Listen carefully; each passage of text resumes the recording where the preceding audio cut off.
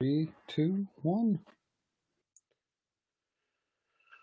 What is up? This is Football Life Presents the Audible Final Four edition. I am your host, Randy Hammond, with my co-host, Matt Bushnell. Matt, I'm sure you're much warmer than I, but how are you doing today?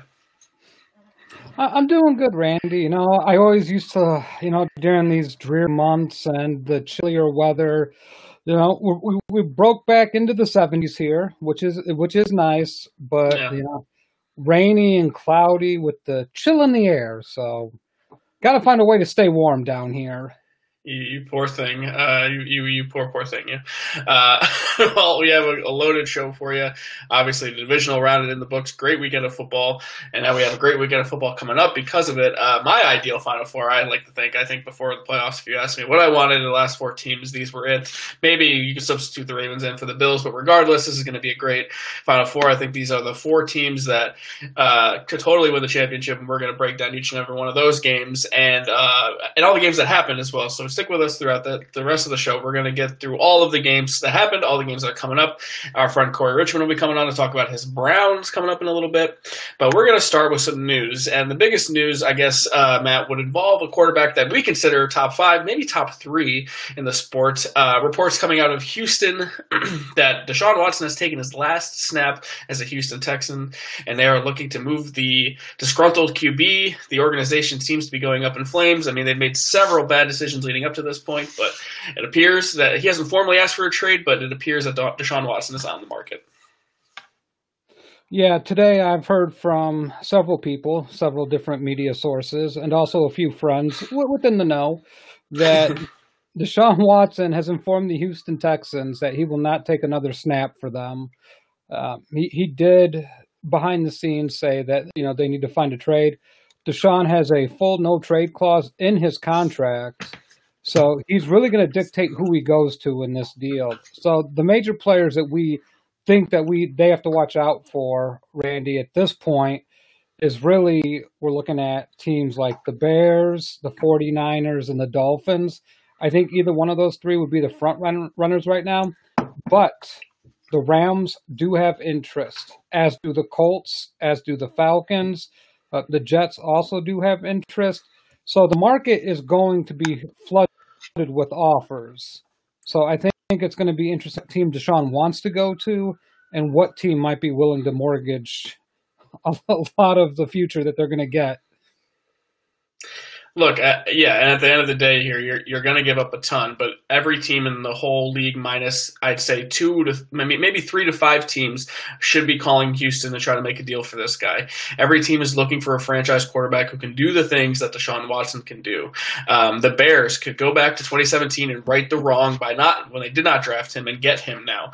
They'd have to completely jeopardize the future in order to get him, but it would be, in a way, righting the wrong. For the Texans, this could be a way to undo some of the wrongs that Bill O'Brien did, trading DeAndre Hopkins, trading all of these picks for Laramie Tunsil, and trying to sell, David Johnson, the washed-up running back, and Randall Cobb to be weapons after you got rid of all of their playmakers. Deshaun Watson is that guy. I mean, he is top 3 in the league, one of the best quarterbacks you could possibly have. He's so young. I believe he's only 24 years old, maybe 25. But regardless, you want this guy. He's going to make your franchise set for the next 10 years. So if I'm a team, I look at the 49ers and I say, I'm already in a window to win now. I can afford to give up a few picks the next couple of years and still have enough to win. The question is it 3 first-rounders? Is it 3 second-rounders? Is it plus an all-pro type player? You're going to have to throw in a Fred Warner there. How much are they going to ask? Because you are the 49ers. You have been very well run. You've accumulated enough talent to be in the position that you're in now. What are they going to ask for you? This is what happens to the New York Yankees. Every time the New York Yankees going to make a trade, they get a Yankee tax. Everyone asks for Gleyber Torres. They don't care about the farm system. Are they going to have to give up? They're going to ask for Joey Bosa. Well, guess what? We're not giving up Joey Bosa. I'm sorry. It's just not going to happen. The Bears, I don't know what the Bears can give up as far as player-wise, but I know that they would probably be willing to give up some picks. Matt, what are you comfortable with as a Bears fan looking at Deshaun Watson? I mean, you obviously want the quarterback, but you're going to have to give up a ton to get him. Yeah, my opinion on this is, as it stands right now from today, I think every player is on the table for the Bears. What I would be comfortable giving up, I could see Akeem Hicks going to Houston. I could see Roquan Smith going. A player like Jalen Johnson, maybe Eddie Jackson if they're interested. Really, and then I think it's going to be 3 1s to pair with that. So they're going to trade 3 first-round picks, and I think they'll get 3 second-round picks as well. The thing that people say, the price is high. Absolutely, it's high, but we're talking a top 3 quarterback. So you take a look at teams like the Rams who have Jared Goff. What are they going to have to give up? When you pick later in the draft, it's going to go higher. So the price on Watson's going to reflect where they think you'll be picking. Because I always used to have a theory. Brett Favre was always good for 8 wins a year. I always thought that. I still believe it. Guys like Aaron Rodgers can will their team to wins. Deshaun Watson's very much in that category. He's, probably the 3rd best quarterback in the NFL as it stands right now. I think what you'll end up seeing is, and I'm going to go on a limb here, and I'm just going to make my prediction right now, Randy. I think the Bears obtain Deshaun Watson. It will cost them 5 first-round picks, 3 second-round picks, and Roquan Smith. And I think the Bears are going to do that deal because they know they have to outbid everyone. And could you see a Khalil Mack being thrown in there just to ensure that they outbidded everyone? I think the cap hit is going to be too high for Mack. You'd have to get really creative. Right now, if they traded Mack, it'd be a $34 million cap hit, which with the cap going down the way it's going down, it'd be really cost prohibitive for them to do that. Would I do it if I didn't have to worry about the cap number? Absolutely. To answer Joey and Akil's questions here, Deshaun can veto trips to any team in the NFL. He has full veto power.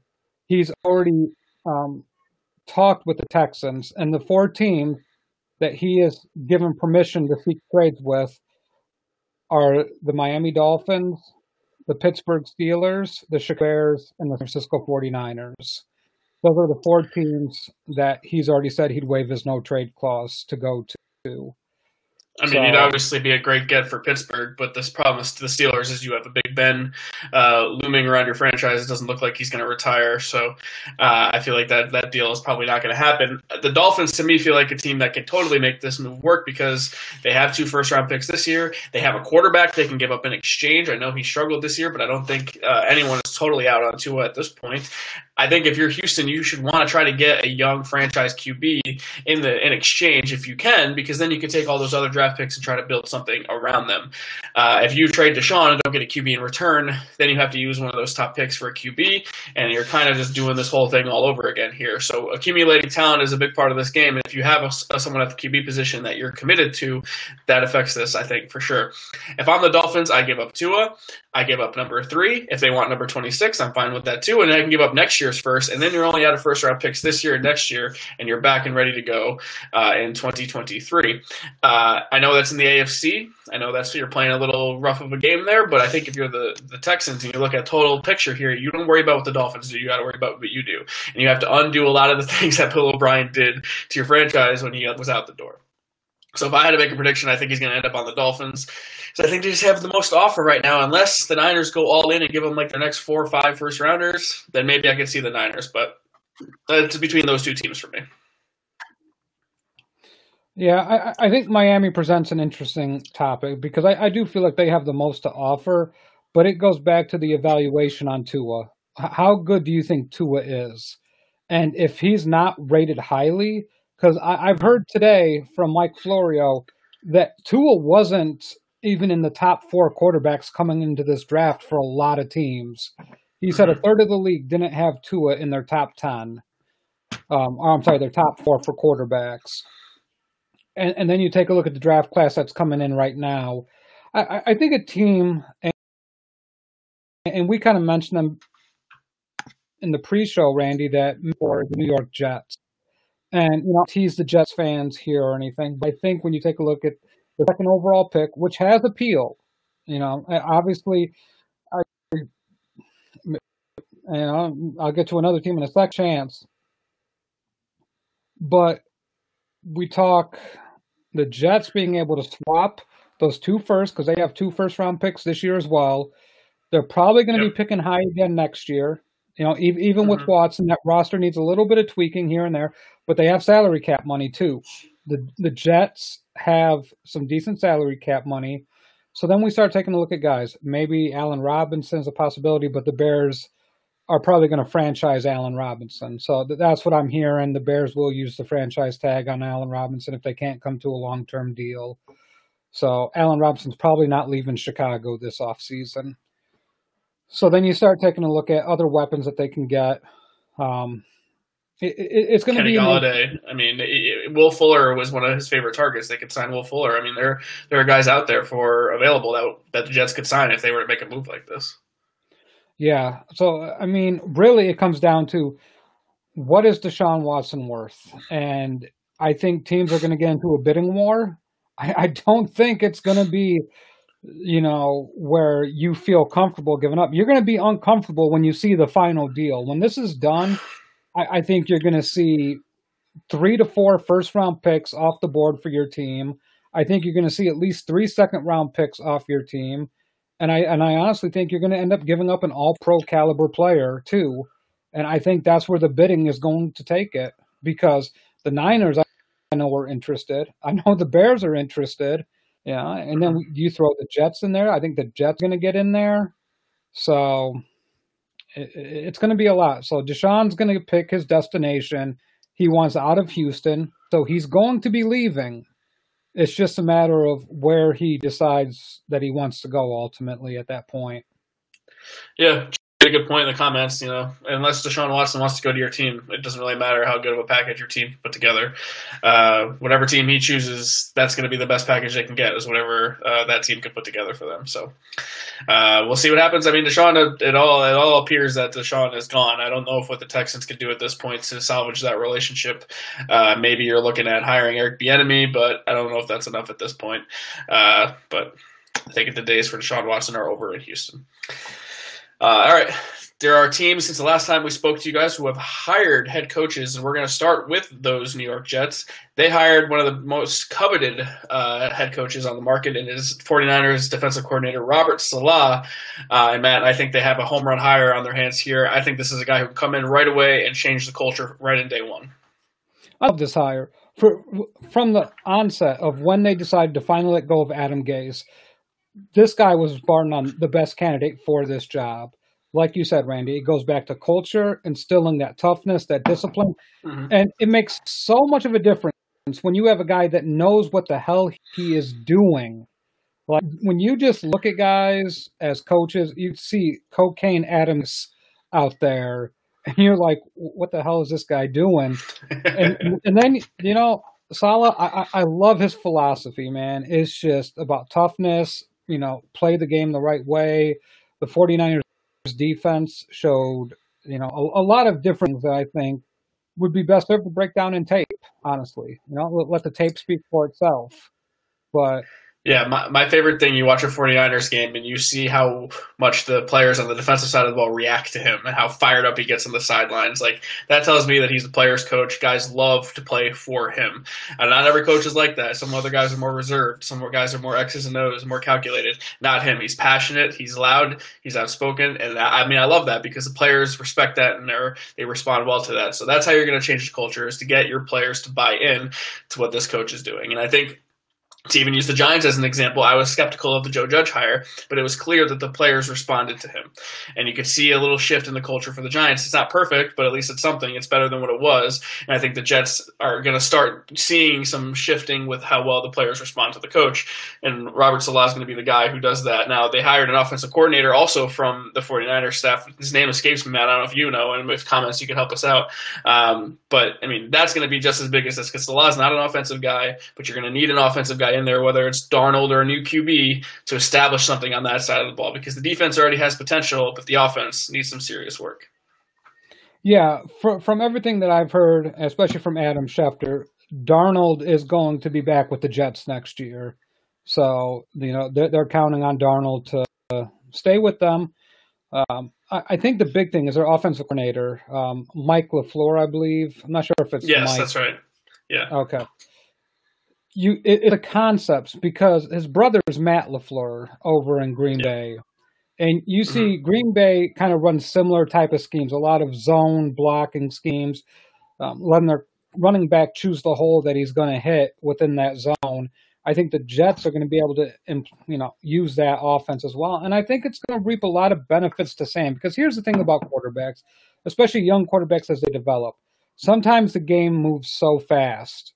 When you're able to roll out the quarterback, it kind of lets him take a deep breath. It takes away that thinking aspect of having to read the defense. So I imagine a lot of flood zone concepts where they're going to have a lot of guys to the side of the field that, they'll have the quarterback rolling out to, giving him options to throw the football to. They're going to cut the field in half for Sam. I think Gase did and really hamstrung Darnold in a lot of ways. Coaching matters in the NFL was a lot of the concepts were just, all right, Sam, I'm going to spread the field and you have to read the entire defense. And with a porous offensive line and wide receivers that weren't very good, you're setting Sam up for failure at that point. Let him get some easy completions first, his confidence. But Gase is probably better suited for mature quarterbacks, more pro-style ready quarterbacks that have been in the league for a little while. Giving Adam Gase a young quarterback is suicide. I think we've seen it now that Adam Gase should never be a head coach again. And maybe on a good team, he could be an offensive coordinator where the head coach basically runs the offense. But don't give this man the keys to a young quarterback ever again because it's going to end up a lot like Sam. Well, unfortunately for my love for Russell Wilson, he might be the victim of Adam Gase coming out because he's being considered for the Seahawks offensive coordinator position. That sucks. But anyway, yeah. I like the Mike LaFleur hire because, like you said, so many things that just need to be done simply when you have a young quarterback, and there's too complex of things that Sam wasn't ready for. And I'm not making excuses for him because he did a lot of that to himself too. But you got to help put your young quarterback in a position to succeed. Now we're going to talk about the Jets and their drafts in the offseason coming up here on the Audible, but. They have so many ways they can go with that number 2 pick. They could go DeVonta Smith was out for a wide receiver weapon. They could go.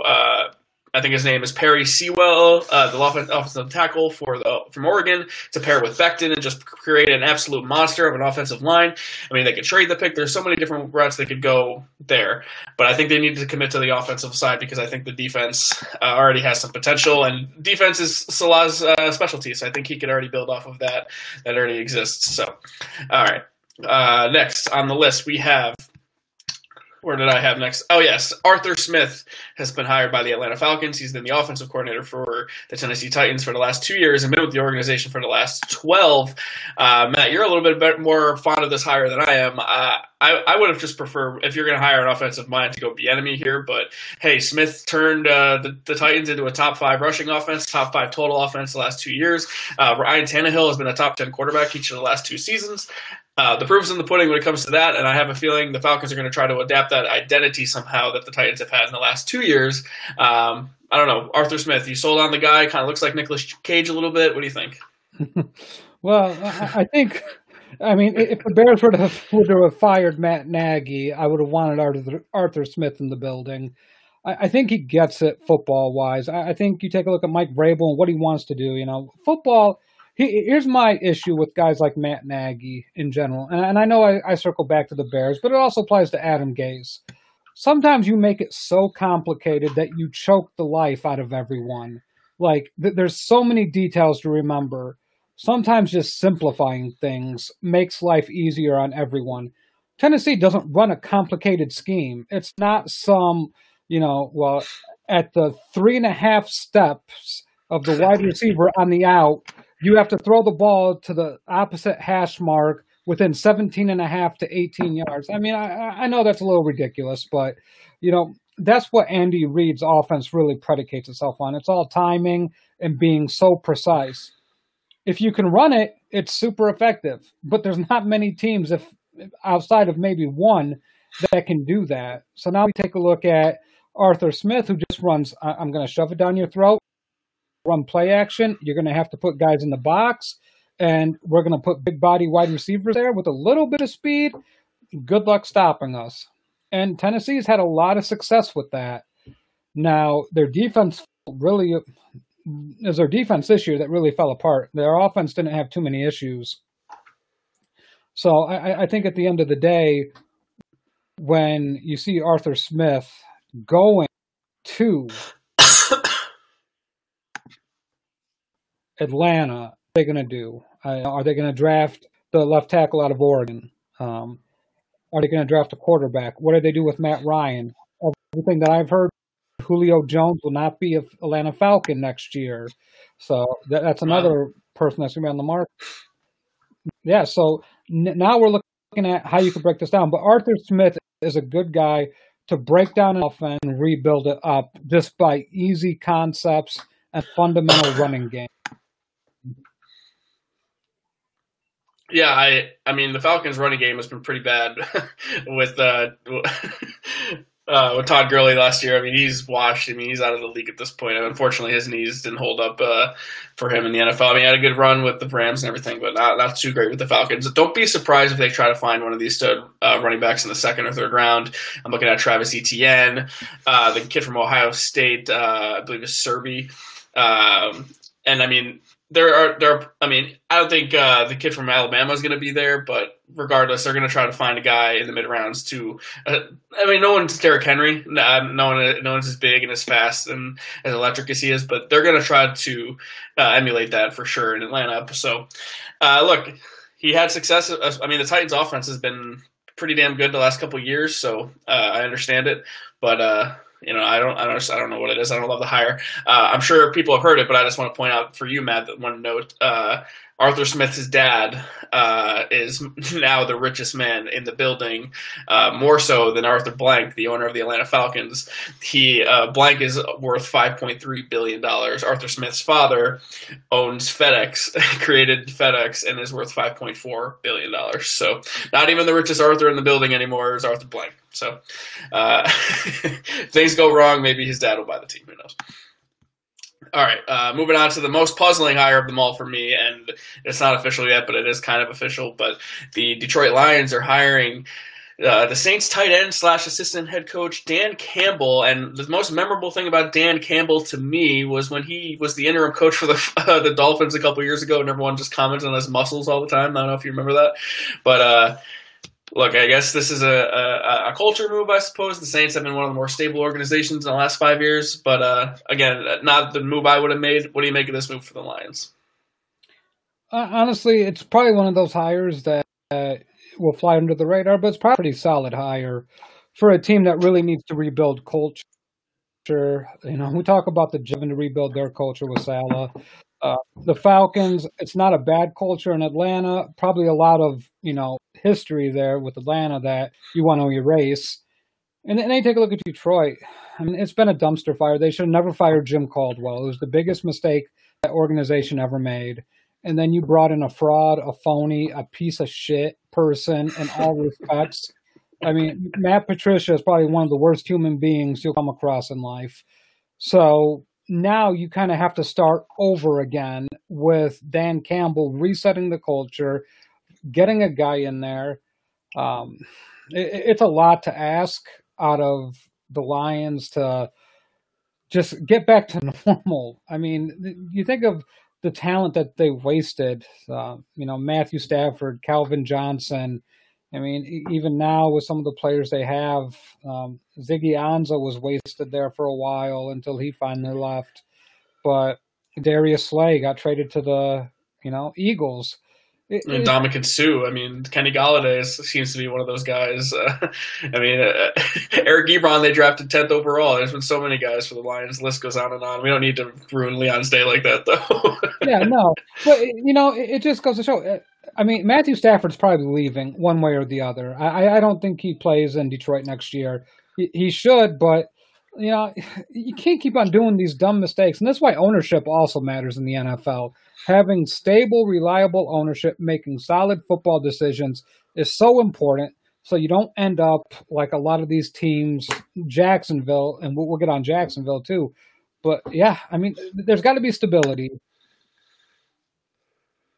Yeah, I don't know what to make of it, to be honest with you. I don't know what really can be said. I know he was assistant head coach for the Saints, but we all know Sean Payton is the end-all, be-all when it comes to coaching there. The tight ends coach, look, Jared Cook had a decent couple years for them, but ultimately cost them the game. We'll talk about that game in a little bit with a fumble, but maybe Dan Campbell won him over with his interview. I don't know. But as of now, I don't really know what else to say other than I don't love it. It's not my favorite hire ever, and I guess we'll see what happens, but I don't really know what to make of it. All right, next hire on the list for us is the Chargers, which it looked like Brian Daboll was going to get this job, but then the Bills advanced to the AFC Championship game, and now they are moving to hire Chargers defensive coordinator Brandon Staley, who is highly coveted. Apparently one of the best coordinators in all of the sport, choosing the team that they share a building with. I mean, it helps when you have Aaron Donald and Jalen Ramsey, but this guy is highly regarded as one of the best coordinators and one of the best defensive coordinators. So I guess good move for the Chargers. I mean, Brandon Staley's from the Vic Fangio tree. Vic had him in Chicago, and Brandon Staley knows his shit, man. He's a smart cat that understands defensive football. To me, I get it, but Justin Herbert is so good at such a young age. Getting him with another offensive mind, I thought it'd be Eric Bieniemy here because it just made so much sense with the Andy Reid tree and their success with quarterbacks and offenses in general. But it turned out to be Brandon Staley, and I'm not going to get into too much arguments here or there about Brandon Staley's qualifications because he may be the most qualified person, besides Saleh that got hired out of these coaches. So I like Brandon Staley. I respect everything that he's done in Los Angeles, and he gets to stay in Los Angeles, so that's a perk for him. And, the Chargers are going to have Bosa, Ingram, Derwin James back. So they're going to have talent, and they're going to have, what, are they picking 13th-ish? I can't remember what. No, it would be later than that because they made the playoffs, so it would be in the 20s. The Chargers didn't. No, I'm sorry, I'm getting them and the Rams mixed up. Yeah, the Chargers are picking in the teens somewhere. Yeah, so he might be able to pick his middle linebacker that he wants. I mean, I imagine it's going to be an Alabama guy since they always seem to get picked right there. So they're in good shape. The Chargers are in really good shape. I wish it would have been Bieniemy here, but it's Brandon Staley, also a good hire. So kudos to the Chargers for getting a good coach here. Yeah, young guy, 38 years old. He had the number one defense in 2020, which is, like I said, Aaron Donald, Jalen Ramsey helped that. But you get Leonard Floyd, you get Morgan Fox, Troy Reeder, Michael Brockers with production too. I mean, that's pretty good. I don't know what to make of it. I think the offense and the Chargers would have went the way I went. I've been trying to get Eric Bieniemy a job here for the last 2 years, but like you mentioned, the defensive roster is pretty stacked for the Chargers, so expect them to take a big leap on that side of the ball. You get a Bosa, you got Melvin Ingram. Melvin Ingram. I mean, this is a stacked defensive roster, so don't be surprised if you see the Chargers in the top of the defensive rankings next year. All right, and moving on to finally, Matt, I don't really know, man. Urban Meyer to the Jacksonville Jaguars. Never been a coach in the NFL. Won 2 national championships with the University of Florida, one with the Ohio State University.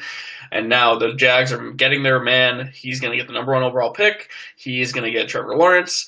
And he gets a ton of money to do so. I just don't know how well of an NFL head coach he's going to be, and I guess we won't know until we see the product. But the Jags were all in on Urban Meyer, and they got him. When they hired Urban Meyer, Randy, I immediately, my mind went to maybe Trevor Lawrence isn't the slam dunk number 1 overall pick. There's so many issues with this. Shad Khan, the owner of the Jaguars, said that he's not going to step aside from making personnel decisions. Like, it's not working in Dallas. Why the hell would you even want to do this? Because everyone's going to question you unnecessarily. The blame is going to go right to you.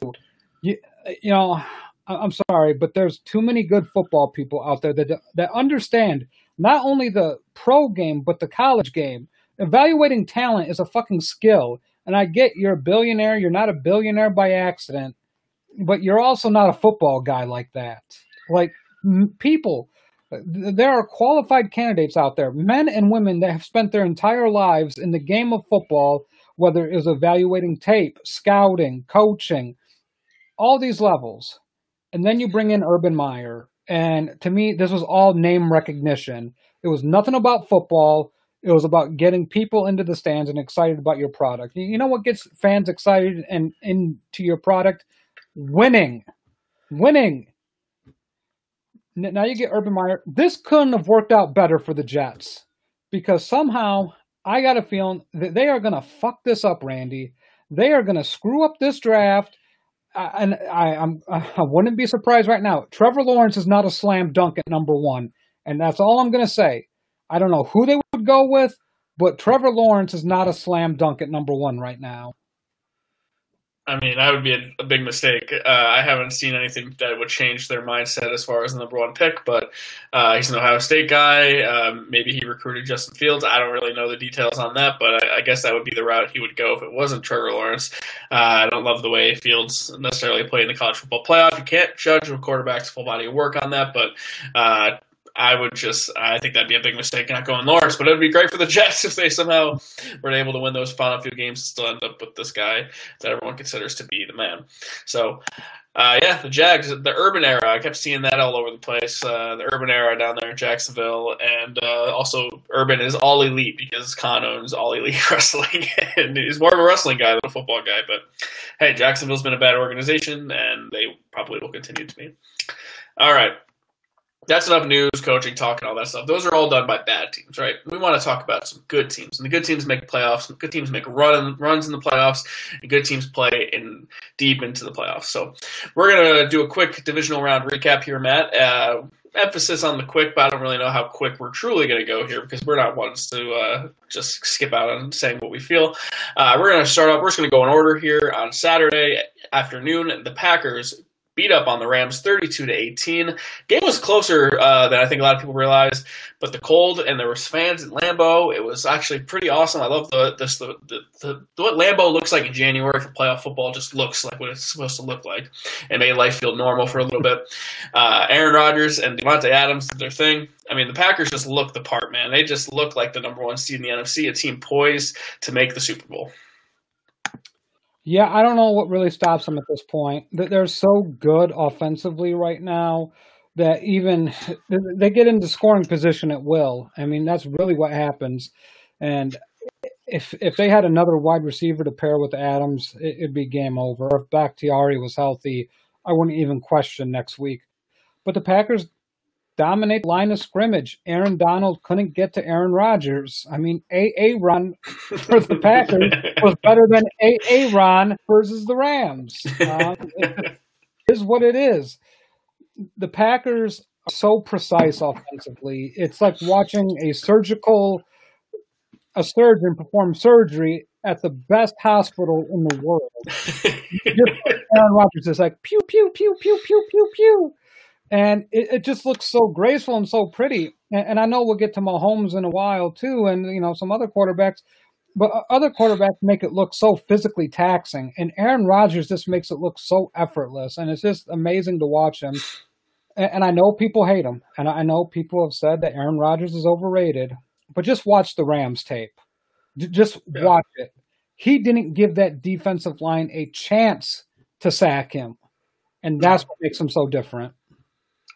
I mean, just look at the way he throws the ball. I mean, the snap motion of which way he throws and how accurate he is. I mean, it's just one quick snap, and it's just the ball is right where it needs to be, it feels like, every single time. It is unlike any other quarterback I've ever seen throw the ball. It's so quick, it's so accurate, it's so just pristine. Rodgers on the day, 23-36, 296 yards, 2 touchdowns, adding a rushing touchdown, a pump fake, and then he rushed in the end zone. It was a beautiful play. The play to me that just made me think this game was over was in the first quarter. Matt LaFleur dials up a play for Davante Adams. He goes in motion to the left side, comes back to the right side, gets Ramsey caught up in the linebackers, hikes the ball, just creates just enough space at the 4-yard line to get Adams in the end zone. Rodgers, quick snap throw to Adams, touchdown. And Ramsey's just pissed off at the world at the safety for not covering him on that. And that to me was just like, that is a great play design. That is knowing that he's getting shadowed by the best corner in the league, and you're creating space to get Rodgers and Adams into a groove, and he did that. And then the Lazard play in the fourth quarter, he had a 58-yard touchdown that basically sealed it at the end. So not much to say. I think the Packers looked every bit of the part of a one seed you wanted to look like. They had the success running the ball. I think Aaron Donald's injury, really kind of screwed up the Rams here. I don't think he was the same guy. I know he got double teamed a bunch, but I think that he was crying after the game. I think the ribs were affecting him more than they wanted to let on, because he's Aaron Donald. He's superhuman. Like, he can't get hurt, but ultimately he can get hurt, and I think he was. But I don't know if Aaron Donald changes the outcome of this game, but I think it might be a little closer. What do you think? I don't think so, just because of how well the Packers scheme and how quickly Aaron Rodgers dissects the defense. Like, the one thing, if you ever noticed about the Packers, well, two things. One, they run a shitload of plays. They will run anywhere between 60 and 80 plays a game on average, which is astounding when you look at some of the worst offensive teams that usually only run between 40 and 50. And then you take a look at how quickly Rodgers gets rid of the ball. It's damn near impossible to get to him most of the time.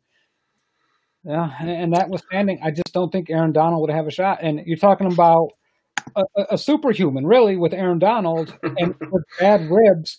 You can't get air. It's cold. You're sucking gas at this point because Aaron Rodgers is just dinking and dunking and slicing you up like a turkey on Thanksgiving. And, you just can't catch your breath. It's hard. And I challenge anyone to go play on an NFL football field with either broken or bruised ribs against these guys. You're constantly getting hit in the ribs every single freaking play. When you play on the interior offensive line, you're getting kicked in the nuts. You're getting blasted in the ribs. I mean, stuff that goes on in the trenches is dirty and nasty. And you know what? I tip my hat to Aaron Donald, but I don't think it would have made a difference in the outcome. Yeah, look, the Packers had 480 plus yards of total offense in this game, so you would have had to been superhuman to change any of that, I think. They almost dropping 500 yards on the Rams defense, which the Rams defense is damn good. It says a lot about the Packers there, and I can't help but to think that we're going to see a Green Bay Super Bowl this year. All right, moving on to the Saturday night game, we saw the Buffalo Bills went 17-3 over the Baltimore Ravens, and Lamar Jackson left this game in the second half with a concussion after a 101-yard pick six. Let me get the guy's name because I don't remember it totally. Teron Williams picked Lamar Jackson off in the red zone. The Ravens looked like they were about to score and tie the game 10-10. He picks him off in the end zone and returns it 100 yards, and that was the game. That shifted every single thing at that point. The Ravens defense shut down Josh Allen. They shut down the Bills offense completely, and it was just Lamar's passing struggles continued to haunt Baltimore, and ultimately the Bills benefited from that, and that play pretty much shipped the Bills into the Final Four. I just can't get over how bad Lamar Jackson is under pressure. I get some teams are blitz beaters. Some teams are able to do different things against the blitz. But anytime there's pressure on Lamar Jackson, he struggles every single play. And we saw the Bills just completely expose themselves. They left zones wide open because they were like, we don't think you can beat us throwing the ball. We're going to blitz the house on you. And that's what they did. This game wasn't complicated. The Ravens defense was spectacular in this game. Have Josh Allen in check, didn't let Stephon Diggs go off. If you would have told me the Ravens defense would only give up 10 points, I would have said they would have won this game. But the Ravens offense disappointed. Look, I mean, the Ravens only gave up 222 total yards of offense, and the Ravens had more than 100 yards more than that. I mean, total. The Ravens dominated this game from a moving the ball standpoint, but in the red zone is where it killed them. Justin Tucker, who is the best kicker in the NFL, missed 2 field goals, doink on each upright, which totally cost him 6 points, and then that interception in the red zone. Look, that is 16 points right there. That is the difference in the ball game, and you got to find ways to score points in those instances. And we talked about how this was a bad matchup for the Bills with how well other teams rush against them, but the Ravens don't offer that passing threat at all. I mean, even the Colts with Phil Rivers offered at least some sort of passing threat that the Ravens did not. So the Bills were able to stack the box, send pressure, limit Lamar Jackson's rushing ability, and you saw, how uncomfortable Lamar was back there. And it was cold. It was kind of snowy. I mean, Western New York is not the greatest place to play in January, so that was to the Bills' advantage as well.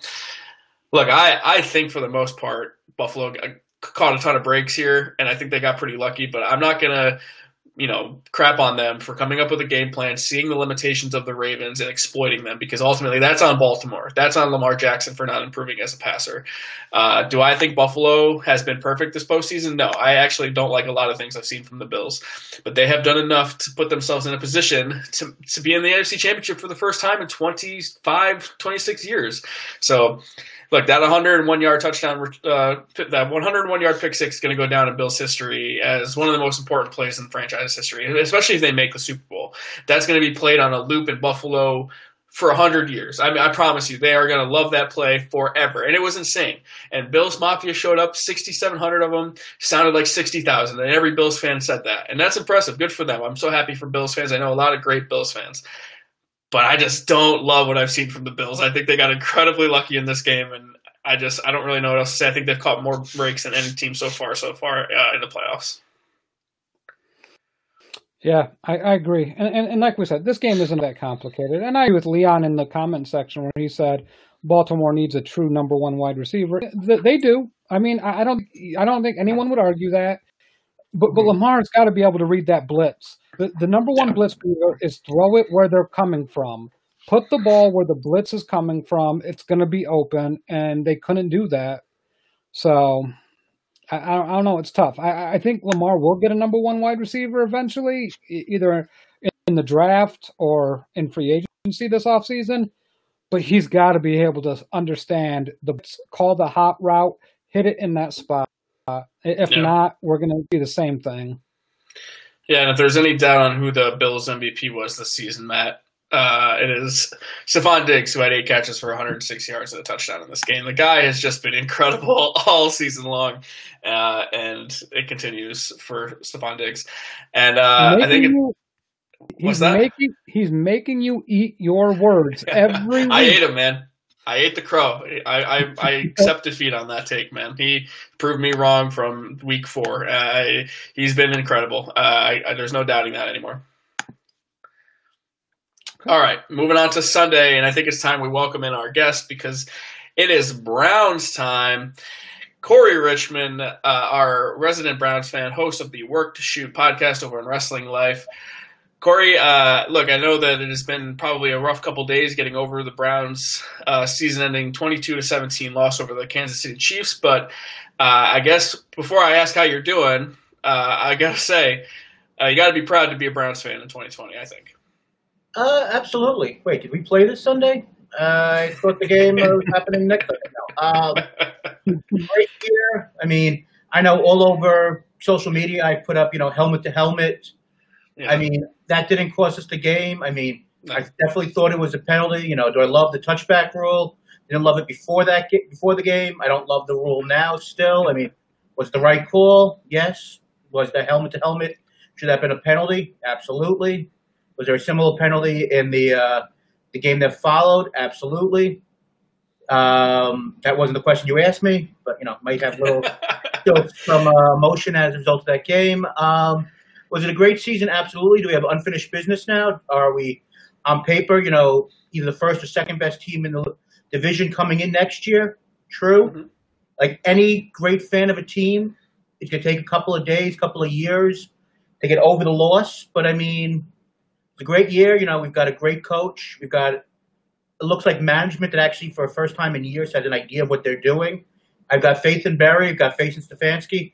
Haslam, unlike, Sher Khan over there, seems like for the first time in his life, is staying out of business for a while. I mean, there's good things there. We're going to see if OBJ coming back and, be as much of a team player when he's hurt as when he's healthy. I mean, you got safeties coming back who didn't play all year, and Grady Williams and Delphet. There's good signs. I don't know if they re-signed Vernon. So, I know I'm rambling on, but it's a great year.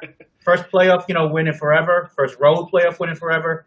First winning season in forever. So, there's a lot of good things to look at here. Yeah, total stepping stone season for the Browns. If I'm a Browns fan, you've been dealt with so much crap in the last 20 years that how can you be mad about this season? I know the loss hurts. I know the way it happened hurts, and we can get into the game. But let's talk about that rule for a second, Matt. Me and you were pretty adamant that the rule makes sense. Pretty much, if you don't know what happened, Rashard Higgins for the Browns, catches the ball, runs at the 2-yard line, extends the football, and before he crosses the plane, the ball was jarred, and he fumbled it, and it went into the end zone and then out of the end zone. This is a very rare instance that this happens. This does not happen very often. I understand that it's probably not a perfect rule, but this is where my argument comes in. When anytime a team is driving, if you look at it, they are in the defense's team's territory. That end zone is the defense's end zone. They are defending that territory. If you do not get into that end zone with the football, crossing the plane with possession, and then you fumble it into the end zone and then it goes out of the end zone and no one recovers it, that is the defense's ball because they own that territory. That's my argument for that. Matt, you made an argument that there's less ground in general to recover the football. So all the rules are basically catered towards the offense anyway. So why not give the defense one here? Yeah, the offense has 99 yards to play with here. 99 yards for a fumble, and it can go out of bounds. It can do a lot of different things. The offense typically has 11 plus 1 to recover the football, going the 99 yards. The end zone is such a smaller territory, less chance for the defense to recover it. So I kind of agree with you. That is the defense's territory. They are defending that. So you give the defense a break. My issue with it is this. If you don't give the ball to the defense, what do you do to the offense? Do you spot it at the 1? That doesn't seem very fair to me. You lost possession of the football. The defense never had a chance to recover it. Do you put them back at the 20? So what? Is it like is it a 19-yard penalty then? Where, this guy fumbled. It's 2nd and goal from the 20.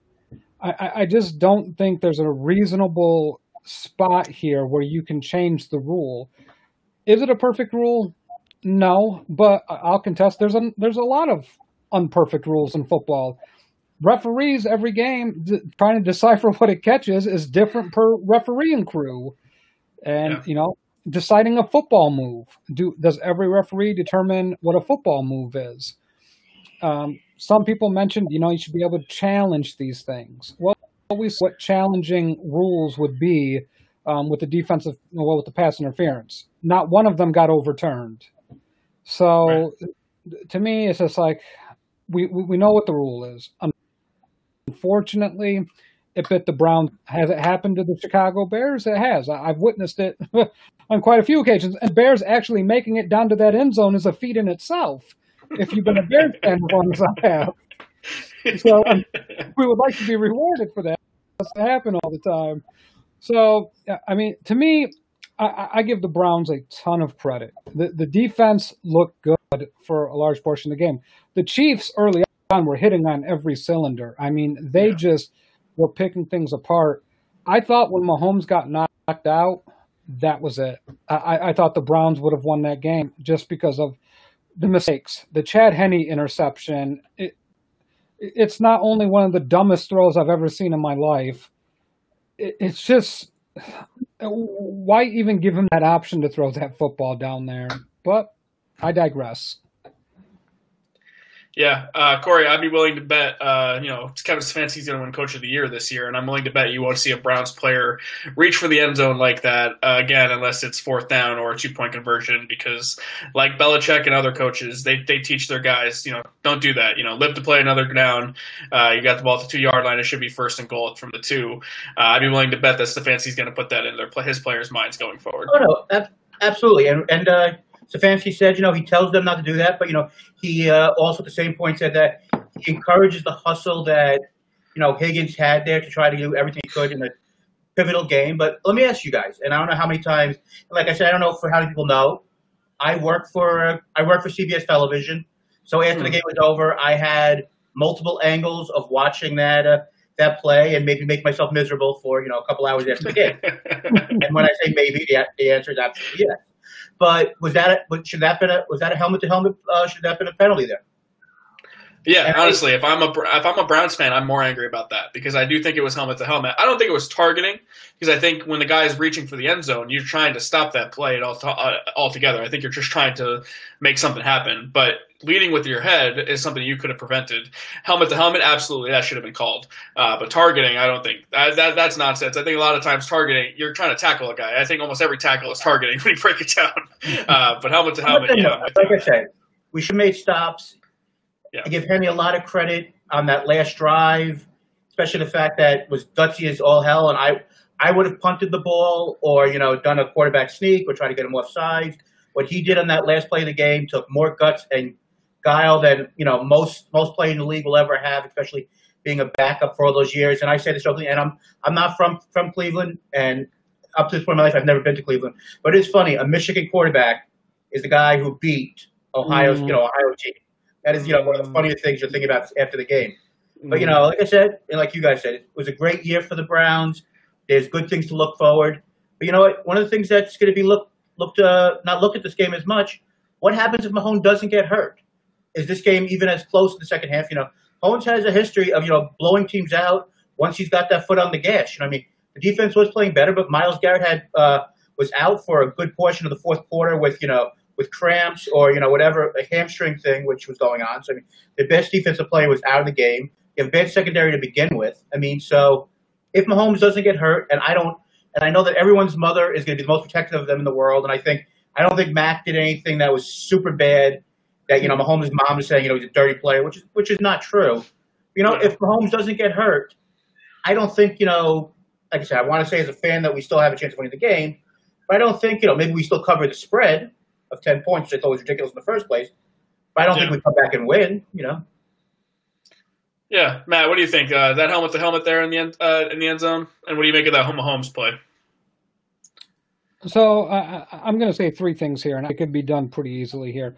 One, was it helmet to helmet? Yes. In the spirit of the rule, it was helmet to helmet. Whether it's a bang play, an incidental, it doesn't matter. I think that is something the NFL can go back to, and this can easily be done. You should be able to review helmet to helmet contact. There's not a whole lot of black and color there. It's pretty much black and white, not a lot of gray. You can see it. It's just there. A guy makes contact with a guy's head, leading with the crown of his helmet. That's a 15-yard penalty. Let them review that. Let them be able to throw the flag for that. I think that's totally doable. I mean, I know some people get sick of my Mahomes love, but it's well found. Mahomes doesn't get hurt. This is a 2 to 3 touchdown game. Garrett was getting gassed, and Garrett's their best player. And, when defenses get tired, you're on the field for a long time. Tyreek Hill's speed, Travis Kelce picking you apart in the middle. Chad Henne just doesn't see the game the same way Patrick Mahomes sees the game. Chad Henne doesn't have the arm. I mean, the touch, the accuracy, all of it. Mahomes would have, picked that secondary apart in the end in the second half. And once those Chiefs smell blood in the water, it's tough to come back from that. So it wouldn't have been as close as it ended up. But, man, I tip my cap to the Browns this season. A hard-fought game. They deserve every accolade. I was thoroughly impressed with that defense, fighting through all the adversity. Nick Chubb is a fucking man.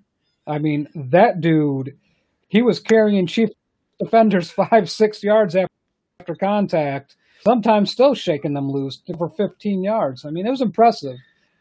I think he hurt him a little bit with some drops too, though. I think Nick Chubb didn't have his best game in this game. Yeah, I'm not sure if I would use Chubb. Yeah, I'm not sure if I would use Chubb as a receiving back to begin with. I mean, why not use a split back set with Chubb and Kareem Hunt? Kareem Hunt has better hands. I mean, but besides all that, I'm still a little sure about Baker Mayfield. He's definitely earned to be, the starter next year. The fifth-year option gets very interesting with Baker Mayfield. I think you have to pick it up now, and to see where it falls.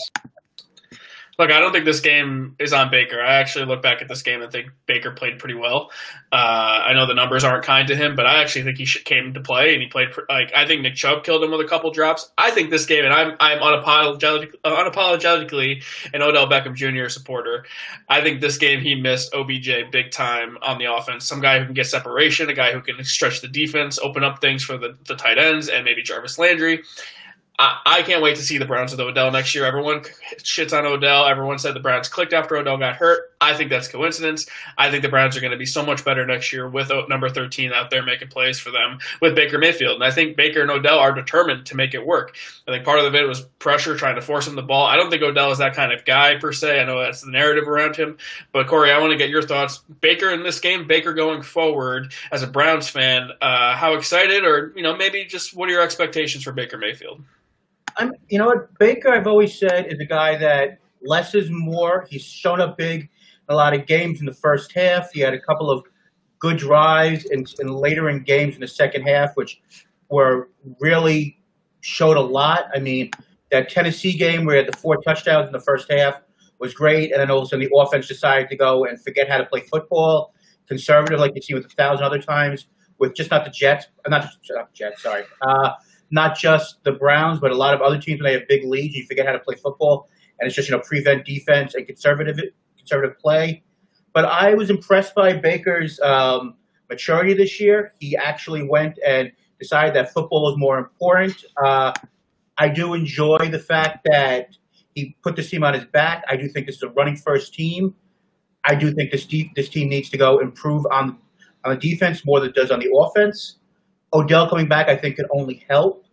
I mean, I do think that it's got to figure out that this team is a running team first. And like I said before, the idea of him being rah-rah and on social media going and saying how he supports his team, he's one of those guys that it's going to be really interesting to see. And I think you'll both agree with me that it's one of those statements when you're on the field, what you do on the field compared to what you say when you're sitting there hurt and you're just dying to play. When you're dying to play, you're like, this, that, what you guys are doing out there is great. You want to be part of the team. When you're out there and it's all of a sudden the New York Giant version, which, Randy, you've seen, with him, making love to a goalpost and proposing and all the BS stuff that he did, which drove, Giants fans crazy besides the one-handed catches. But he hasn't done that with the Browns. He has yet to do anything like that with Cleveland. Yes. You know why he hasn't had a chance to do that? Because he wasn't healthy enough to do that the whole time. And like I said, I like Odell.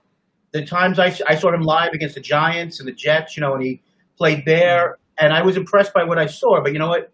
You got to see what he does when he's healthy and if he can be a team guy. Because in spurts, he looked like Odell the first, 2 years in the league when he had that game against the Cowboys, where he looked like an all-world type of player. But can he do that when he's a member of a team, not just the me attitude, which I'm going to find fascinating because I also think they have to re-sign Rashad Higgins because Rashad Higgins is a key part of this offense. One of the things that you saw last year, and you can say it's pure competence from the coaching staff, but Rashad Higgins has a great reputation of being a team guy with Baker, and he was just forgotten about last year. And I don't know if you want to just say it's 1 + 1 = 3 or if it actually does equal 2 in this situation, but Odell gets hurt, Higgins wakes up, and he's part of the offense. I don't know what is there. I think Higgins is a good player, and I don't think that's any doubt. I mean, I think he's a solid 3, and I think he could be a 2. But I think the thing with Odell, he's always wanted to win. And I think it's misconstrued that he wanted to be the reason why they won. I think he knew he was the best player on the Giants, and I think that's why he wanted the ball so much. He's like, get me the ball, I can help us win. I think with the Browns, at this point in his career, he can take a step back and say, I can be a guy who can complement what we're doing here. I just want to win. I truly believe that. I mean, I could be wrong. We'll see what happens. But I believe that he is a guy who just got to the point where he was so sick of losing, and it was always the way it was with the Giants. And he was the only player making plays, doing things that were good enough to win, and he snapped. In 2016 was the only year they made the playoffs with him, and he was one of the biggest reasons why. And he did all those antics, and it kind of grew old on everyone, and the New York media was all over it. I think Cleveland is his chance to write a lot of that stuff. But before we let you go here, Corey, you wanted to make a comment about radio. I don't know if I'll call him legend, but radio guy Colin Cowherd. He loves your boy Baker Mayfield and his backwards hat. He acts like Baker Mayfield's the only quarterback to ever wear a backwards hat. But what did he say that really made you mad? All right, so Colin Cowherd, he's just one of these talking heads that makes you crazy. But he said something today that just was so asinine. And besides all the Baker Mayfield crap that he says, and that's just for the public radio. And I think what he said today was just to get himself out there. I don't know if you guys saw it or not, but he said that they should cancel this game on Sunday until Mahone can pass the protocol with concussions. And I know this is just a radio jargon thing. I did college radio. I'm sure a lot of other people who out there, and you say things just to get people to do things out there. And as if somebody works for CBS, and more than anything now, we want the State Farm Super Bowl, Brady versus Rodgers, be huge ratings and everything else. But the idea of them canceling a game or postponing a game because he can't, protocol is absolutely ridiculous. And I understand it's just to get people out there. But Colin Cowherd, any respectability that you supposedly have, you got to stop saying these stupid-ass asinine things just to get people me to get angry. And I understand why he does it because, he got the reaction he wanted. But I'd love to get your guys' point of view and like I said, you're not canceling games because of COVID where, and I know we won, so, it's almost sounds asinine for me to complain after the fact. Half of the Browns team and their coach was not available. He wasn't complaining on the fact that, we should cancel that game or postpone it. We should cancel the AFC Championship game because Mahomes can't play possibly. Just saying. Matt, you're the Mahomes guy. What do you think? Such bullshit by Colin Cowherd. You don't cancel a game. The game's there. I have let my disdain for Colin Cowherd be known on so many levels. The guy's an asshat overall. He's made a career out of saying stupid shit and having following from fan bases that he favors. As a Bears fan, often at the end of his jokes, I've had to deal with a lot of that. But some of the stuff that he spits out here, you don't cancel a game because a player can't play. When, to Corey's point, you had half the damn Browns out for a playoff game. The head coach wasn't even on the field. That's bullshit. No, if Mahomes can't go the game, you put your best guys out there. If Chad Henne can't beat Josh Allen, then the Bills belong in the Super Bowl. And one little stat for everyone here, the last 4 AFC championship games the Buffalo Bills have been a part of, they are 4-0. We'll get to our game previews in a second, but just to answer your question, Corey, they made the Broncos play with a wide receiver playing quarterback. It's just not going to happen. I know Mahomes is so important to the league, but if you get Buffalo versus Tampa, Bills make the Super Bowl only to play their hated division rival that escaped to the other conference for the first time. That's a hell of a storyline in the Super Bowl. You get the Buffalo Bills, who lost 4 consecutive Super Bowls in the 90s, that's going to be great. You're going to have such a great fan base to support. Everyone's going to root for the underdog in the Bills, whether it is against the Bucs or the Packers. They're not worried about it. The Chiefs will be back. They're not worried about that. There's no way in hell they do that. You have a COVID outbreak for the Super Bowl. That's another thing. You could probably postpone that game. You're not giving special treatment to one player in particular, who happens to be the best player in the sport, for a championship game when you have someone who can take his place. It's just not going to happen. You did it all year round. You figured out how to go around all this COVID crap all year. You're not going to change how you did it now. But Corey, look, we talked about the Browns a lot. Me and Matt both were high on the Browns coming into 2020. They did me right. They made it all the way to the division round. They gave the Chiefs everything that they had.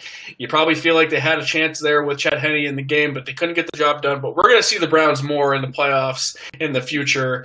So I have no doubt about that, my friend. I know you host the Workshoot podcast. Why don't you tell us a little about it when you guys are coming back? Until the foreseeable future, until Henry gets annoyed us, or the pod jobbers decide to kick our ass and take back their spot, or whatever happens. Me and a fellow member of this great life group world that we have, Jason Brooks, big Packers fan, which sure he's still giddy that the fact somehow they're in. We do a show every Thursday at approximately 7 p.m. Eastern time, talking about all the good, bad, and a lot of the ugly known as main roster WWE, AEW, NXT, MLW, ROH. Every once in a while, we'll talk about the guy that's on your shirt, CM Punk, one of the great promo guys of all time. He keeps himself in the know every once in a while. Saying he might come back if the money or the opportunity is right. Said that on Oral Sessions on the Renee Paquette podcast a couple of weeks back. So he's always makes it interesting. A couple of big shows coming up for all those brands the next couple of weeks. We'll be talking this week about the announcement next 3 years of WrestleMania locations have been named. Interesting to see what Jay thinks in regards to two nights this year. And as of right now, one night for the next 2 years. Talking the big developments about the Royal Rumble, a lot of other things. Love to have either one of you guys on the pod. Whenever I know that you guys both have crazy schedules, but love to share your takes on that and everyone else within the family. So of course check out Work Shoot Wrestling Podcast. I know you guys are on episode 244. We'll be doing episode 259. So you guys have a little bit of a way to catch up, but as always, 44. Just 44. We haven't put in that much work yet. Just 44. 44. What did I say? 45. Yeah. You said 244. Oh, we're only a year into this journey. But hey, I want in. I mean, the Royal Rumble is my favorite pay-per-view every single year. I love the Royal Rumble. I loved it since I was a kid. Ric Flair won the Royal Rumble in my hometown in 1992 when he won the Royal Rumble and won the WWF Championship. So I love the Royal Rumble. It was a rich history in my life. A fun fact about this shirt, I bought this on Pro Wrestling Tees of CM Punk's store. All the proceeds went to the family of John Huber when he passed away just a couple weeks ago. So if you haven't got the chance, go check that out. Maybe go do something and support that family. Unfortunately, a popular wrestling figure in our time recently passed, and I want to do something to support his family, and CM Punk was nice enough to give me that chance. So, Corey, it's a pleasure to have you on. I wore the shirt specifically for you. You're a resident wrestling expert. So, hey, you're a Browns fan. Congratulations on the successful season. Nothing to be ashamed of. Bright future ahead for your Brownies. And as always, like I said, thank you for the time. And like I said, hopefully you guys can get Jason Brooks on to talk about hopefully when either the Packers win or lose. And secretly go anybody but the Packers so he can join my misery as well. But, I think hopefully we'll be in the Super Bowl in 2 weeks. On CBS, hopefully we won't screw up, what we did this week with the WBS people, but that's for another subject. Can't really talk about that. But as always, thank you for the time, guys. All right, thanks, Corey. Thank you. All right. Corey Richmond coming on to talk about his Browns. Matt, we always love having Corey on. We're going to have to hop on the wrestling show and break down some good old-fashioned wrestling. All right, we got one more game to talk about before we move on to the championship weekend, and it is the battle on the History Channel of the two oldest quarterbacks ever, 43-year-old Tom Brady, 42-year-old Drew Brees, and it was Tom Brady getting the best of Brees. Look, this wasn't my favorite game of the weekend, the game I wasn't looking forward to the most because I think these two quarterbacks at this point in their career are incredibly limited, but it was the Bucs winning 30-20 over the Saints. And Matt, if anyone really stuck out to me in this game, you're the X's and O's guy, but I played football. I can kind of know what I'm looking at here. Devin White for the Bucs was just all over the place, man. Every play there was to be made on the defense, he was in there making it. Speechless. I mean, when you talk about a single player wrecking everything that the Saints do. So basically, if you haven't watched the Saints the past 2 years or watched a lot of them, they live and die by the short 10-yard passing routes. Like, that's their territory. Devin White blew that shit up in a ball of smoke. Brees looked awful. They said, we dare you to throw it downfield. Go ahead, do it. And he couldn't. I think without a shadow of a doubt, we witnessed Drew Brees' last game. And it was a prelude to what we talked about in the offseason. It was the battle at the OK Corral. John Wayne versus Clint Eastwood here, some historical gunners. And Brees it's done. It's done. You saw it on tape. The game, I'd be interested to look at the coach's film and see how Brady read the defenses, but the arm, the mind may still be there, but that arm is done. When you can't make those throws and and you can't fit it. You can only anticipate so much, Randy. And, really, what we saw from Brady, I wasn't really even that all impressed with Brady. No. I thought he made the easy throws and he did what he could do. To me, I think this is the last dance, for Brees. Congratulations to the Saints for a fun season. I mean, Brady wasn't very good either. He was 18 of 33, 199 yards, 2 touchdowns. He looked very old in this game too with points. And I don't think the Bucs offense has truly clicked. I think there was plenty of miscommunications and Brady making stupid throws and, receivers not running the right routes. That's been a whole thing for the Bucs all year. But Drew Brees, 19 of 34, 134 yards, 1 touchdown, 3 picks. And the 3 picks were back-breaking. Jameis Winston, by the way, won 156 yards and a touchdown.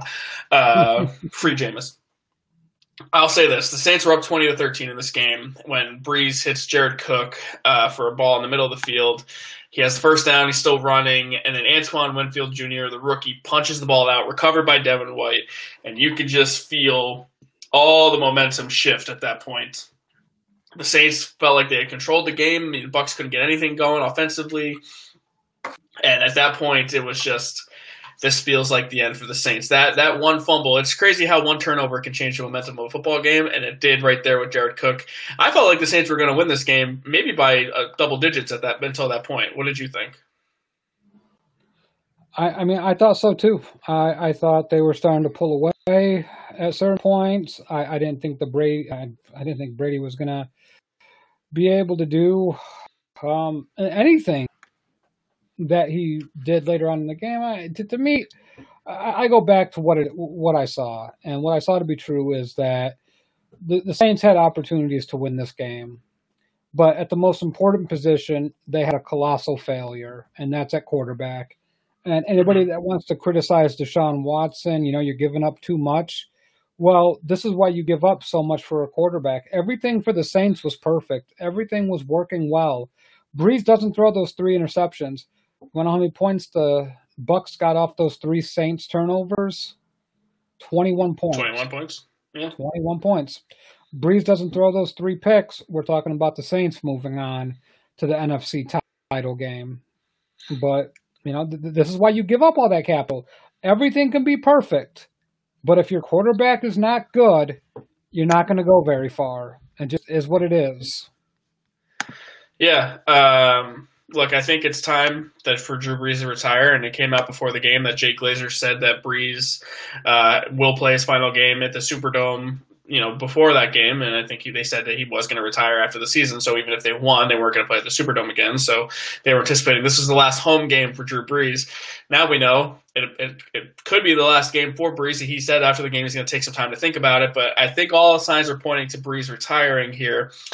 Guy's played for 19 years. He's number 1 all-time passing yards, top 3 all-time touchdowns. I have a hard time deciding where Drew Brees ranks all-time, Matt. You might have a better perspective on this than I do, but I find him somewhere in the bottom half of the top 10. What do you think? It's complicated. He played in an era where it heavily favored offenses. And now when we talk about the top 10, Randy, we're talking about quarterbacks with multiple Super Bowls. A lot of people consider Marino one of the greatest quarterbacks that ever lived. He didn't win any. Mm-hmm. I tend to agree with you. I think anywhere between 8 and 13 is probably where he goes down. Depending on how people view quarterbacks. One of the people that come to my mind is one of the greatest quarterbacks that ever lived, Warren Moon. Hardly sees his name on any of these lists. But Brees doesn't have the arm strength, but he has the accuracy of Warren Moon. Drew Brees might be the most accurate quarterback that ever played football for such a long time, and he did more with less than any other quarterback I could possibly think of. I don't think we ever want to see these guys retire. It's a piece of our childhood that we grew up 20 years ago, Randy, when he was drafted. A young Matt Bushnell was getting ready to graduate high school and continue his football career in college. Mm-hmm. So, it's one of those things where you watch and you feel it. Everything just happens so quick. But yeah, I mean, he has to be conversation of top 10, and no matter how you slice it. Would I put him in the top 5? Probably not, but definitely agrees. I agree with you on where you put him. Look, I look at what Drew Brees did as a quarterback, and he's undersized, and he never had the biggest arm ever, and he moved from a loser organization like the Chargers, who drafted another quarterback while he was still there, and he had a decision to make. He could have gone to the Miami Dolphins. He didn't really have a decision to make, but he could have been signed by the Miami Dolphins and Nick Saban, and he failed his physical. His shoulder, they didn't like it. They said no thanks. So the Saints pick him up. And what he did for New Orleans after Hurricane Katrina, which we obviously know they're still feeling the effects of that 15 years later, what he did for the city by winning the Super Bowl for them, being the focal point of the Super Bowl team, him and Sean Payton are going to go down in history as one of the best head coach quarterback combinations ever, and I believe that. I think he benefits from a few things. Sean Payton is a great offensive mind. I think playing in a dome for 15 years. I know no one wants to hear that, but I think that helps. I think that's partially why the Saints haven't had so much success in the postseason. I think when you start playing outside, when it's windy and when it's cold, it affects you a little bit. But as far as a guy go, Drew Brees is a hell of a guy, Hall of Famer without a doubt, but only having one ring. Look, you got one less ring than New Orleans legend Eli Manning. I think that you can look back at his career and see that he only has one championship. The last 4 years have ended brutally for the Saints. And if you're a Saints fan, you probably have a bitter taste in your mouth that it didn't end differently for Drew Brees, and you don't at least have one more. And I think they went all in on trying to win it for him. Michael Thomas, it came out today that he needs ankle surgery, and he played to try to get Brees another chance to win the Super Bowl. Michael Thomas didn't have a single catch in that game. So I don't think he regrets it, but ultimately I think Brees, whether he wants to retire or not, I think it's the doors closing on him. And another door is opening at CBS, and I think he's going to be a great color guy for, not at CBS, NBC, I apologize, for NBC with Mike Tirico. Looking forward to hearing that team in the future. But overall, Brees' legacy, I don't think it's that complicated, but also I think there are plenty of guys ahead of him. Yeah, definitely. Plenty of guys ahead of him. He deserves his place wherever it may fall. I'll be curious to see, is NBC dumping the Al Michaels and Chris Collinsworth booth? I don't think they're dumping it, but I think they're expecting Michaels to retire soon, and I think Collinsworth's contract situation is up in the air. So, and if that team stays, you still have a number 2 now in Tirico and Brees until those guys are ready to move on. Because NBC, they only get one game a week, but they're starting to get those Thursday games in the playoffs. You get each of the night games. You might need a backup team for that. So it can't hurt to have another team ready to go. Especially Tirico, he's incredible. I think Tirico is one of the best play-by-play guys there is. At the very least, you can have Tirico and Brees do Notre Dame games on Saturdays. Which would be a good booth. I mean, and Brees knows the Midwest. He knows Notre Dame. He played at Purdue. So, but a good career for Brees. Top 10, top 15-ish, somewhere in that range. And, he'll make the Hall of Fame, no question about it. Nothing to be ashamed of. Not at all. I think he's a football legend, no doubt about it. And if it was the last time we got to see him play, it's been a pleasure, man. One of my favorite pregame hype guys ever. If you ever get the chance, go on YouTube and watch the Brees hype where he goes 1, 2, 3, 4 again, 3 again, and then the whole team in sync, just going back and forth, and it gets you so hyped up, ready to go. And then they all just do ho ho ho. Brees is in the center of it. It gets me goosebumps just thinking about it. What Brees means to football is great. It's been a pleasure watching Drew play. So go check that clip out if you haven't. Maybe I'll post it in the group later.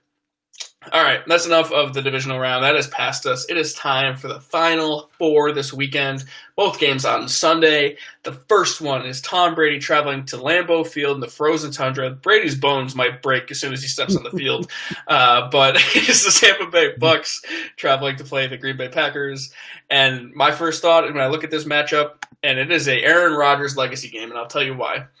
Rodgers has lost his last 3 NFC title games. It was the blown game. They were up 16-0 against Seattle. In Seattle, they got absolutely smoked in Atlanta when Atlanta made the Super Bowl, and last year they get beat up by the 49ers. The biggest difference, all those games were on the road. This is the first NFC Championship game for Rodgers at home, and I think he has to win it. I think his legacy, it will be not defined by it, but severely hurt if they do not. Matt, your quick thoughts on Aaron Rodgers, NFC Championship game, home at Lambeau. He's going to win. I just think this is, players look for motivations in the tiniest places. I know everyone laughed, everyone killed, everyone just blasted the Packers for drafting Jordan Love. But if the Packers make the Super Bowl, it was worth every damn piece of criticism. Aaron Rodgers looks different this year. I know he struggled at Tampa, but that was like his one bad game this year. Yeah. Every other game has just been like Rodgers, lights out, boom, boom, boom, 3-4 touchdowns here or there. It's a different Aaron Rodgers. Could they go in and lose this? Absolutely. I'm not saying that that's not a possibility, but man, I don't see it, Randy. I think what Aaron Rodgers is going to do against a very bad secondary for Tampa that's beat up, Devontae Adams, Robert Tonyan, Scantling, if he gets deep, Emmanuel St. Brown. I butchered his name, but they got speed. And I just think the Packers are well suited to win this game, and Brady's going to fare well. And there's a reason why he left New England. He didn't want to go this route to the Super Bowl. So, well, that's a good transition because now we have Tom Brady back in the Final Four, which he played in 9 He's played in 12 conference championship games, which is just insanity. I mean, he's his own organization at this point. Like, that is a ridiculous number to be a part of. My favorite stat is that the last 26 years, the Cowboys have made one NFC championship game, and they've been in the NFC for the last 26 years. Tom Brady has made one NFC championship game in the last 26 years and has only been in the NFC for 1 year. So any chance you can crap on the Cowboys, I'm here for it. But look, Tom Brady, the Bucs were talented with Jameis Winston. The Bucs' problem was that they could not stop turning the football over. They had instability on the offensive side of the ball. If Brady did anything else, is he added an offensive genius mind to this offense. He doesn't turn the football over. He is smart. He gets on the guys. There's no doubt about that. They probably hate him, but he doesn't turn the football over, and he's smart enough to know what to do in certain situations. And Jameis Winston, I love Jameis Winston, super entertaining, but not that guy. So Brady in himself was the missing piece for this Bucs team in a way, because they needed a guy who could come in and just understand how to win and not turn the ball over in key spots. Brady finds himself here because he's so ridiculously smart, not because he's physically able still, not because he's the greatest quarterback of all time, because he is a great competitor and one of the smartest QBs I've ever seen. You could say you might know what's coming, Matt. I know that's what you're thinking, but in this case, I'm going to give him the benefit of the doubt. I don't think Arians is that kind of guy. But this matchup is great because we never got Brady versus Rodgers in the Super Bowl. We were close twice, and I'm so mad we didn't get it. But this is the battle of the 12s. One guy who's an MVP, another guy who's a 3-time MVP formerly. Rodgers looking to make his second Super Bowl, potentially win his second Super Bowl, on an absolute tear this year. Look, I know the Bucs are flawed. I picked them to make the Super Bowl before the season started.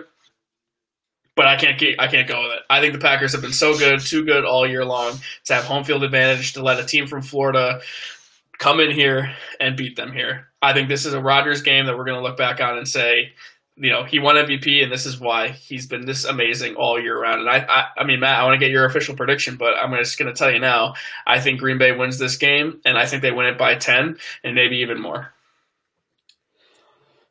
One big issue I saw from the Tampa Bay Buccaneers all year, lack of discipline on the offensive side of the football, too many dumb penalties. Then you also have to worry about those tackles not being able to protect Brady. Against the Saints, it's not very much of a pass rush type of defense.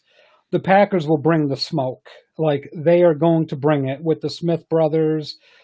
Kenny Clark is just a mammoth human being up the middle. He's going to have to occupy 2 blockers. I mean, everything here, favors the Packers in a weird way. I do think it's the Packers. Aaron Rodgers is masterful, and Akil brings up a good play. How many free plays does Rodgers get? over or under 5 free plays? I think it's under, but I mean, you give Aaron Rodgers 3 free plays, he's going to kill you. I mean, he's the most accurate deep ball passer I've ever seen in my entire life. I've never seen another human throw a deep ball with more accuracy than Aaron Rodgers ever. And the Bucs' biggest problem on defense is giving up the deep pass. And Breeze to do it, you challenge Aaron Rodgers to beat you deep, he's going to murder you all game long. I'm going to take the Packers 34, Buccaneers 13. Wow. Yeah, and this is the thing. You can't go into the same game plan as you did against the Saints because Rodgers is going to kill you in the ways that Brees can't. The physical attributes are still there for Aaron Rodgers, and it's clear. The Bucs can get to the passer, JPP, and those guys up front, Dominic and Sue clogging the middle. They have talent all over the place on defense. I love Devin White. I love the way he played. He can make a huge impact in this game, and I think he will. The Packers feel like one of the more complete teams we've watched this year. And I think Aaron Rodgers is just going to get it done. I think him and Devontae Adams are on a special tear. I think him and Bobby Tonyan, I love that he calls him Bobby, and he's never been called Bobby before. I think that's cool. I think you're seeing A.J. Dillon start to come into his own. I think you're going to notice that maybe Aaron Jones leaves for another team, and we see A.J. Dillon next year. The guy has quads like Saquon does. They're just absolutely beastly quads, but I think this is going to be a hell of a game, but I do think the Packers win by 10. I'm going to say 31-21. Green Bay clinches the NFC and clinches a berth to Super Bowl 55, I think we're at, right, Matt? It's 55. Last time I checked, 55. All right, 55 it is, and then that leads us to the AFC title game. And Matt, I almost feel like we have to make 2 separate predictions for this. However, I'm going to throw out this prediction right off the top here. All this speculation, Patrick Mahomes, he's in concussion protocol. Is he going to play? Look, the NFL does not give a single shit about their players' safety. Pat Mahomes is going to play in this football game, guys. I don't know what to tell you. There's no way Pat Mahomes is sitting out of this game. I don't know how you feel. But that was my pretty much initial thought once they started to say, oh, he feels great. We'll see how he does in a couple days. There's no way Pat Mahomes isn't playing in this game. An act of God, I think, would have to keep Mahomes out of this game. And I don't see that happening. From my perspective, you take a look at the Chiefs, and the best thing that could happen to the Chiefs happened to the Chiefs. It was when he got knocked out of the game, I think it did 2 things. It showed them that their margin of error is thin. Even for as good as they are, they still have to play really good football at both ends, offense and defense. Secondly, I hope to God Andy Reid takes that stupid fucking option, balls it up, and throws it in the trash can. Why you run an option with the best quarterback in the NFL is beyond stupid. Not only which makes it stupid, it's amplified because you did it on 3rd down and you were up by, 10? And he was hobbled already, and his foot was already hurt. I mean, Jesus Christ, what are you doing? To me, it was incredibly stupid. For as smart as Andy Reid is, and as much credit, do you know what that kind of harkens back to me? The reason why the Eagles never won a Super Bowl with them, the reason why they never got to more Super Bowls, is because Andy Reid got in his own way. Mm-hmm. Don't put your quarterback in that position ever again. Patrick Mahomes should never run another quarterback option for the rest of his fucking career. I mean, Mitch Trubisky, let him run the option because the drop-off isn't that big. The drop-off from Mahomes to Chad Henne? I mean, what? It's from what? Earth to Pluto? I mean, it's not even comparable. It's so big. Yeah.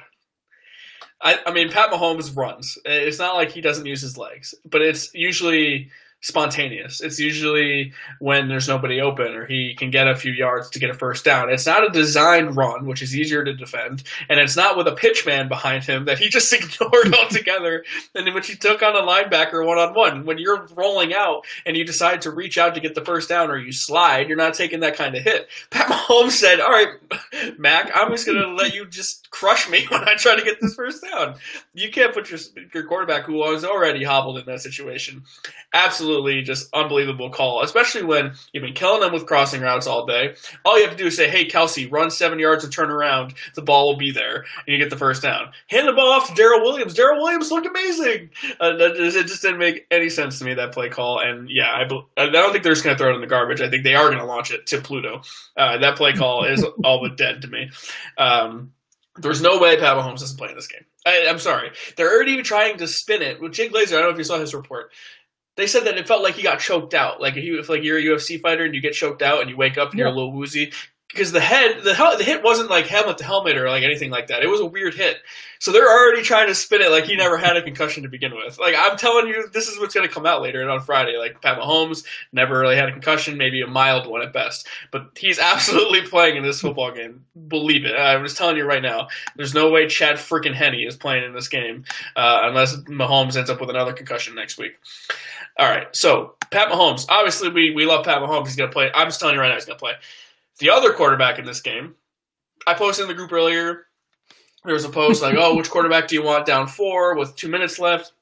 One of these things is not like the other. You can give me 3 of these guys down 4 with 2 minutes left, and I feel pretty good. You give me Josh Allen, I don't really know how well I feel. And I know he's had an unbelievable year, but do you have any faith in Josh Allen going into Kansas City in this game? Nope. To me, Josh Allen... It's just, if Stephon Diggs gets hurt, God help this team. Because you can have Cole Beasley's little 3-yard digs all you want. It's not going to mean a damn thing. Stephon Diggs gives this offense. They can't run the football. They cannot. You give us 20 minutes of possession time in a half, you're going to be down 28 real, and you're going to have to be figuring out how to do it. To me, the Chiefs are going to come in with a very simple game plan. Baltimore could not throw the football. Buffalo didn't think they could. They challenged them. They couldn't do it. You blitz Patrick Mahomes, you are dead on arrival. He's going to spot that. They're going to put Travis Kelce there. They're going to put Sammy Watkins there, Hardman there, whoever you want to name. If Sammy Watkins plays, good luck to you. Tyreek Hill, it doesn't matter. The weapons are endless. Clyde Edwards-Helaire should be back for this game. It is going to be a real difficult challenge for the Bills to pick their poison. And Josh Allen's going to have to play the game of his life in Kansas City. Windy as hell there. The inclement weather's going to be there. I don't love this game for Buffalo. I think it's the Chiefs. I don't think it's going to be as a big of a point spread as we see with Packers and Bucks. Right. I do think the Chiefs win this game. And with Mahomes at quarterback, no quarterback options, no Chad Henne, but I like the Chiefs to win this game rather easily. They're not going to be sweating too much. The only thing that worries me is the Chiefs' defense. I don't think the Chiefs' defense is great by any means. I think they are fortunate to get that call against the Browns where the ball bounces out of the end zone and they get the ball back. I mean, that changes the game altogether. I know it's the rule. You made a play. I'm not criticizing you for that, but I think they're fortunate for that. I think the Bills might move the ball pretty well here, but it comes down to can the Chiefs keep them out of the end zone, because Tyler Bass has been shaky this playoffs, to say the least. He missed a couple kicks on Saturday night as well. So if the Chiefs can, do this bend, don't break thing, keep Josh Allen out of the end zone, keep Diggs out of the end zone, make them kick field goals. Look, field goals aren't going to beat the Chiefs. So to me, it comes down to the Chiefs. If the Chiefs do the same formula they did when they played the Bills the first time, or they ran the ball, I believe they had over 250 rushing yards against the Bills the first time they played. They can play keep away, and their defense is fresh, and they prepare well for Josh Allen. I mean, Tyrann Mathieu was all over Baker Mayfield. I think you might be doing the same kind of thing with Josh Allen this week. I expect the Chiefs to come in there with a similar game plan. They're going to run the ball until the Bills say, you know what, you're not running anymore. Here comes play action passes. Here comes Travis Kelce over the middle. Here comes Tyreek Hill deep. I think it's a bad matchup for the Bills defense too. If the Bills are in a shootout with the Chiefs, I'm sorry, sign me up for the Chiefs. I'm going to say Kansas City 37, Buffalo 28 is my final score. Matt, what's your final score? I will go the Chiefs 27 to Buffalo's 14. All right. You have a lot more faith in the Kansas City's defense than me. We'll see what happens. All right. Matt, we're Final Four. This is an exciting weekend in the NFL, man. Super Bowl on the line this weekend. I'm so excited. I cannot wait to watch. We will be back next Tuesday. But, Matt, we got plenty of other shows in the Life Group umbrella. Before we say goodbye, why don't we tell them about them? Absolutely, Randy. Wednesday, we have the Step Back with Jacob Anthony Moses, Leon Tompkins. They don't sing, but they should. If we give them any lessons. Oh, just sing a tune, boys. You can be in the Grammys with us. But no, the Step Back, love their analysis, love their breakdown. Leon and Jacob are as good as it gets, breaking down basketball. Knicks look halfway decent. They're playing defense under Tibbs. So I'm sure they'll have plenty to say about that.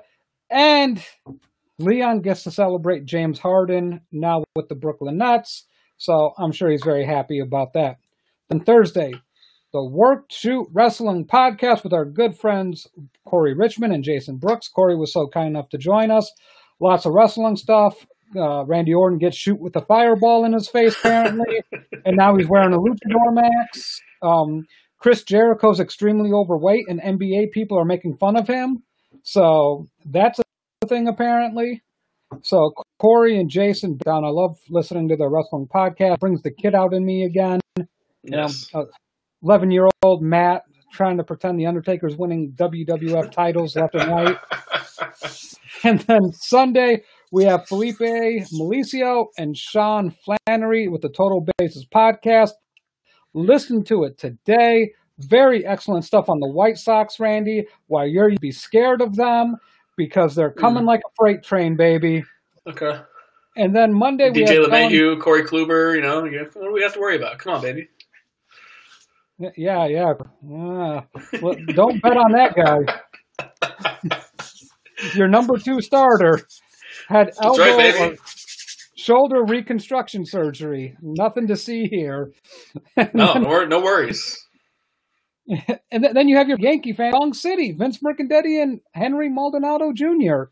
They break it down, give you a fresh perspective. I'm sure they have a lot to say about that Mets ex-general manager and his dirty habit. And then we're back, Randy. Yeah. PSA. No woman wants to see it, all right? Don't do it. Keep it in your pants. Keep it in your pants and off your phone.